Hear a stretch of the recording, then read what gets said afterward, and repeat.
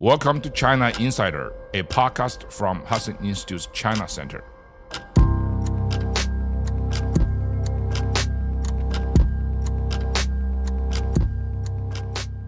It's Wednesday, February 21st, and Shane and Miles have three topics for us this week.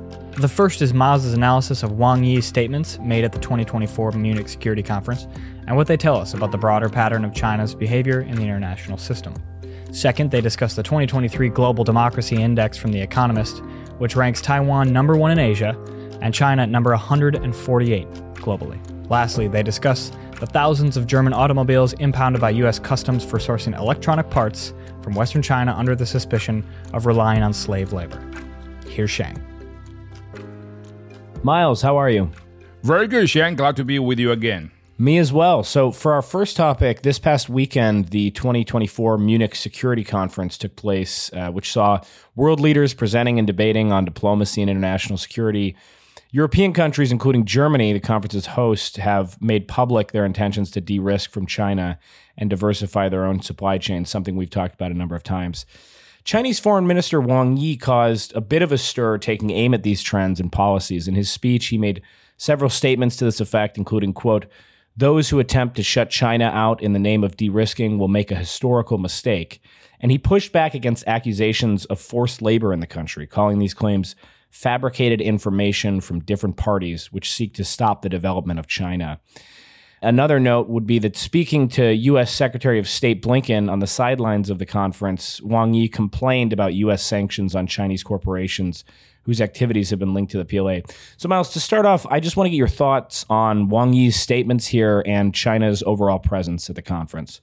I think you can see the international reaction to China's traditional rhetoric is exactly opposite of what China tries to achieve.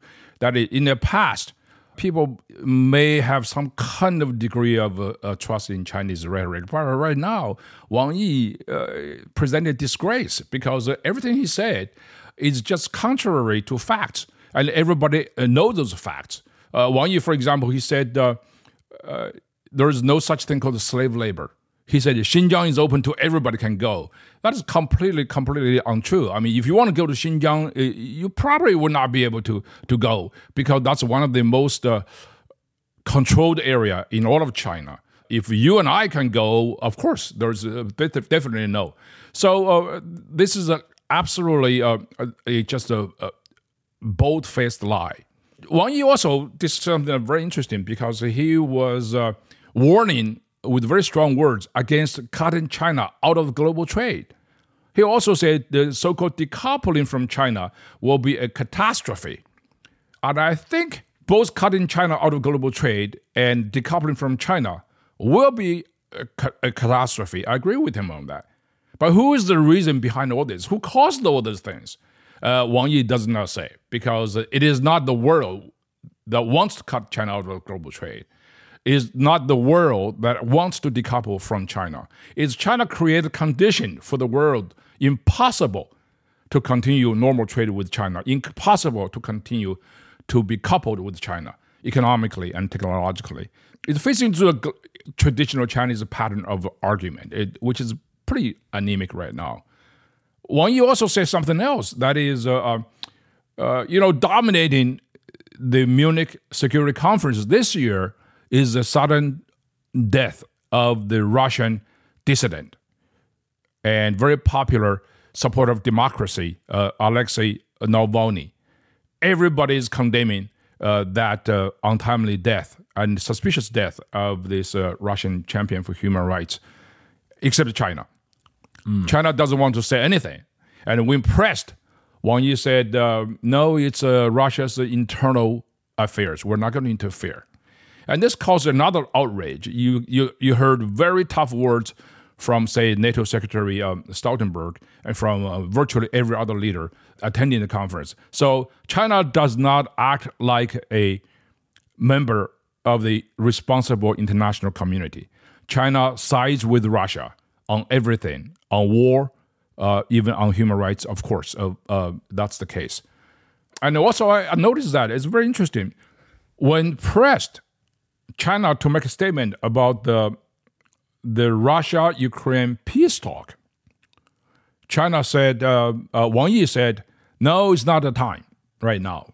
So China supports Wang Yi's, Vladimir Putin's refusal to enter any kind of a peace negotiation. The reasons are very interesting because you remember, almost exactly a year ago, China had the opposite position. It says, hey, listen, I'm going to play a broker to put Russia and Ukraine together for a peace settlement.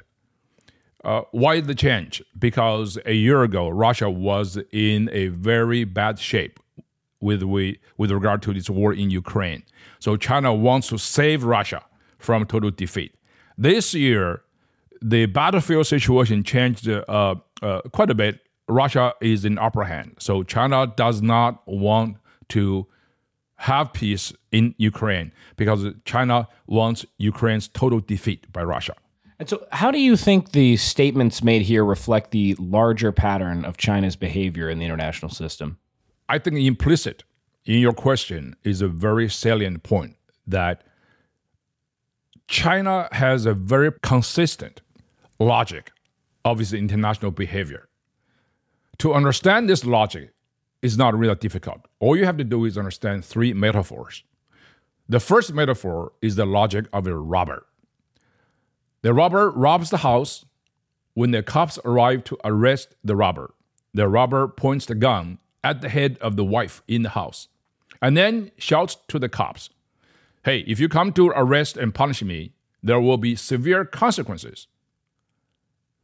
China's assiduous efforts of decades in the making to create a global supply chain dependency and its entrapment of huge international investments into the PRC for decades is a perfect example. So Wang Yi said about warning against the word of cutting China out of the global trade. Decoupling from China follows the exact same logic. So the world is being blackmailed by the CCP in essence. The second logic is the logic of an arsonist. China sets the house on fire, then calls the fire department. When the fire is put out by the firefighters, China wants to be thanked and rewarded for his act of calling the fire department. This is a very persistent pattern as well. The BRI project, for example, is another example. The BRI projects created enormous political instability and corruptive impact on national sovereignty and economic independence worldwide. Yet the CCP wants to be thanked for such a terrible scheme. The third logic of the Chinese international behavior is the logic of a thief. He steals from the others, but calls for catching the thief. Or there's a Chinese phrase called 贼喊捉贼. The thief cries thief. China blames the U.S. for spreading COVID virus to China. China also blames the United States for human rights violation, while itself commits genocide and progressive dictatorship of the proletariat on its entire population, which is a fifth of humanity. So if you wrap all the things together, you look at the Wang Yi's performance at the 2024 Munich Security Conference, and you will see Wang Yi started out wanting to be a wolf warrior, applying these three logics. Or occasionally, he pretends to be a sheep in wolf's clothing. However, in the end, Wang Yi looks weak and his remarks anemic with little impact. In other words, I would call Wang Yi, in fact, is a sheep in sheep's clothing. And I want to go a little bit deeper on something you mentioned at the start here, which is China's role in the Ukrainian conflict. How has that changed, perhaps since the beginning? How does China conceive of that role? But more importantly, maybe how do European leaders see China's role in the conflict? Oh, China has its loss of credibility a long time ago, but particularly poignant is China's role in the Ukrainian war. China is now totally on the side of Russia. 3 weeks ago, China's defense minister, Admiral Dong Jun, called Russia's defense minister, Shoigu. In that call, which is broadcast live to the entire world, China's defense minister stated, China is completely on the side of Russia with regard to the war in Ukraine. And that's pretty blatant. China does not have a credibility to be an honest broker in this whole thing. The reason why China sided with Russia is very peculiar because China is a country that has signed numerous strategic partnership agreements, even security guarantee agreement with Ukraine in the past. Yet, because Ukraine's war launched by Russia is basically an anti-West provocation. So China and Russia are united on that anti-West front. So that's why China is willing to go to the deep end with Russia on the Ukraine war. So I don't think that China really has any positive role to play at all in the Ukrainian war scenario. Because China right now, of course, does not supply lethal weapons to Russia. However, China does supply enormous material, particularly trucks and railway cars and low-end chips for Russia's war in Ukraine. And China basically is supporting Russia's wartime economy. Without China's persistent and increased economic, financial, and then material support, Russia would have to have a very bad time in Ukraine. And the China-Russia trade in last year has dramatically increased to the tune of somewhere around $300 billion, even more by some other statistics. So I don't think China can play a very positive role in a war in Ukraine.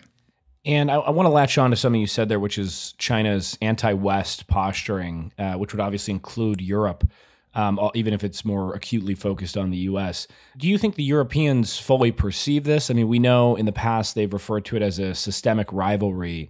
How is Europe thinking broadly about EU-China relations today? Well, up until probably like 5 years ago, the EU had a pervasive illusion about the positive relationship could go further between Europe and China, mostly based on economic self-interest.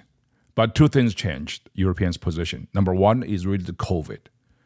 The COVID pandemic shows China's strategic intent. That really educated a lot of Europeans, and they came much closer to the position of the United States on our view on China as the number one national security threat. So Europeans were very, very close to that. A second issue really is about China's role and stance on the war in Ukraine. Nothing would concern Europeans more than the war in Ukraine launched by Russia. Because Russia, for all practical purposes, is a European country. One major European country invades another European country, obviously cause Europeans deep concern. And China is on the wrong side of history, is on the wrong side of Europe. So that's why China has become a sort of pariah in the eyes of most European countries, with the possible exception of Hungary, who is pretty close to Russia and pretty close to China. And one last question on this topic, further sort of complicating things, is at least some European countries' desire for strategic autonomy. So I want to ask how Europe maybe perceives itself in the midst of U.S.-China relations, whether it's caught in the middle or just how it thinks about that. Well, I think, the strategic autonomy sounds like a pretty nice idea, but in practicality, it's not going to work because you are autonomous from the U.S. In terms of what? Values, principles, and our shared interest in global stability. I don't see how they could possibly separate Europe from the United States in a very fundamental way. On the contrast, you can see Europe and the NATO countries in particular have reached agreement in the with the United States on the issue of China. And they basically has discredited the idea somehow the number one problem in the world is between China and the United States. And they began to realize the issue is not China versus the United States. It's China versus the entire world, Europe and the United States included. So the transatlantic relationship will be enhanced, will be expanded in the coming years, not because of growing differences between Europe and United States, but precisely the opposite, because of the common ground and the shared values become much more intertwined and interconnected. And this intertwined relationship has further distanced Europe and the United States from China and Russia. I want to switch gears here a little bit. The Economist Intelligence Unit releases a global democracy index each year, which ranks each country in the world on a 0 to 10 scale, with 10 being the most democratic and 0 being most authoritarian. Out of 167 countries ranked, China took the 148th spot, and Taiwan took number 10 globally, but number 1 in Asia, really showing the stark difference between the regimes of each country. Miles, we've spoken quite a bit about the robust democratic elements of Taiwan, especially in light of their latest election. Did these results surprise you at all, or are they well within your expectations? I wonder if you could talk a little bit about this. About Taiwan's ranking of number 1 in Asia, that did not surprise me at all. I've been watching what's going on in Taiwan, and I recently visited Taiwan, and it's totally true. Taiwan is completely transparent, completely open, completely free. People in Taiwan should be very proud of that incredible accomplishment in such a short period of time. What's surprising to me is China ranked number 148. In my view, it should be much, much lower because China does not have any major element or even basic elements of a democracy. The elections, yes, there are, but they're all fake. All candidates have to be approved by the Chinese Communist Party. It's in its essence a pure and unadulterated Marxist-Leninist communist country. So number 148 is very low. I don't think China can take any pride in being that kind of ranking.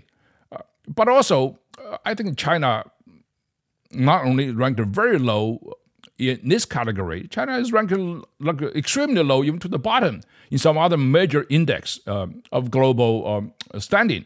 China's press freedom is ranked near the bottom, sometimes always bottom, or second from the bottom, or third from the bottom. Last year, China's ranking of press freedom is 175th in the world. And that's pretty low. China has incredible economic growth in the last several decades. But China's GDP per capita is very, very low. The World Bank and other international institutions where China has a lot of influence rank China somewhere around mid to low 70th. That ranking is also not to be trusted because much of the data is from China itself. The CIA ranks China's GDP per capita 100th at $70,000 a year, behind Libya, Guyana, and Mauritius, and way below even Russia. Russia is $27,500 a year, according to the CIA. Not only the GDP per capita is low, but the Gini coefficient is very also low. Also, China ranked at number 72. In my opinion, should be much, much lower because the enormous wealth generated by China's non-state sector in the last several decades did not go to the Chinese people. The Chinese government is enormously wealthy, is enormously powerful. Most of the money, the wealth, went to the Chinese government. The government right now has the world's largest foreign currency reserve of over $3 trillion, far ahead of everybody. While in the United States, we have $33 trillion in debt. According to China's own Statistical Bureau's information, the average income of 1.3 billion Chinese population is below $500 a month. That is pretty low. So on economic ground, on democracy ground, on freedom ground, China definitely is a failed state under communist rule. There are some other good news about ranking, though. China's men's soccer has become a laughingstock in China and in the world. Yet this year, they improved a little bit. They are ranked at number 88th. So this is pretty good for a lot of the Chinese soccer fans. Nevertheless, it's the better of the worst. And for our last topic, I just want to bring up thousands of German luxury vehicles, including those from Porsche, Audi, and Bentley, all of which are owned by the Volkswagen Group, are currently stuck in U.S. ports, having been impounded by U.S. Customs due to electronic components sourced from Western China.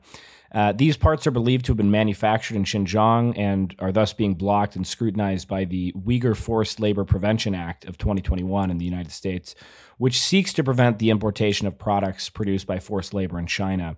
The CCP, of course, denies any human rights abuses in the region, and Volkswagen claims to have been unaware of the source of the components and is independently investigating. Miles, I just want to get your thoughts on this before we close out. Well, basically, China is in violation of a lot of international laws. However, the United States is taking the lead in sort of sanctioning China for its misbehavior, violation of human rights. But this has not been very efficient because other countries, particularly our friends and allies in Europe, try to sort of skirt this kind of U.S. laws and restrictions, and they always basically try to get away. They are getting away. For example, they are dumping a lot of European products, vehicles, manufactured goods, electronics into the U.S. market in violation of Section 307 of the America's Uyghur Forced Labor Prevention Act.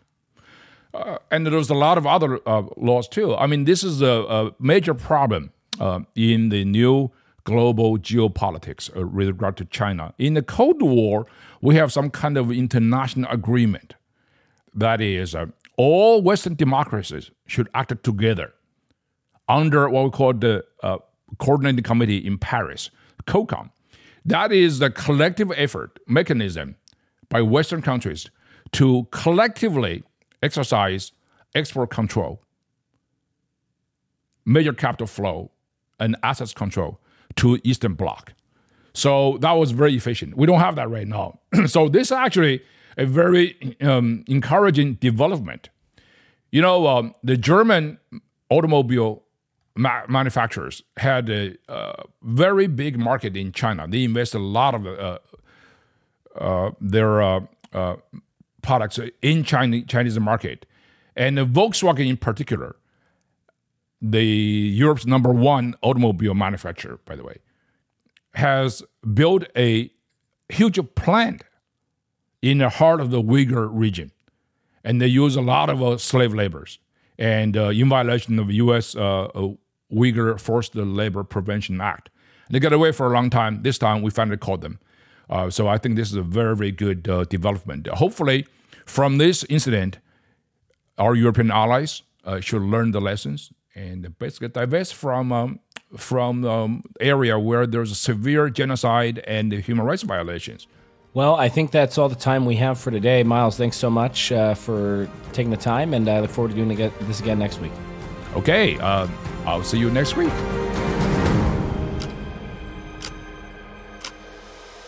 Thanks for listening to this week's episode of China Insider. If you enjoy the show, please share with your friends and colleagues. And for our Chinese language audience, be sure to come back and check out our monthly Chinese language episodes, which are released on the same channel, as well as the Hudson Institute YouTube channel.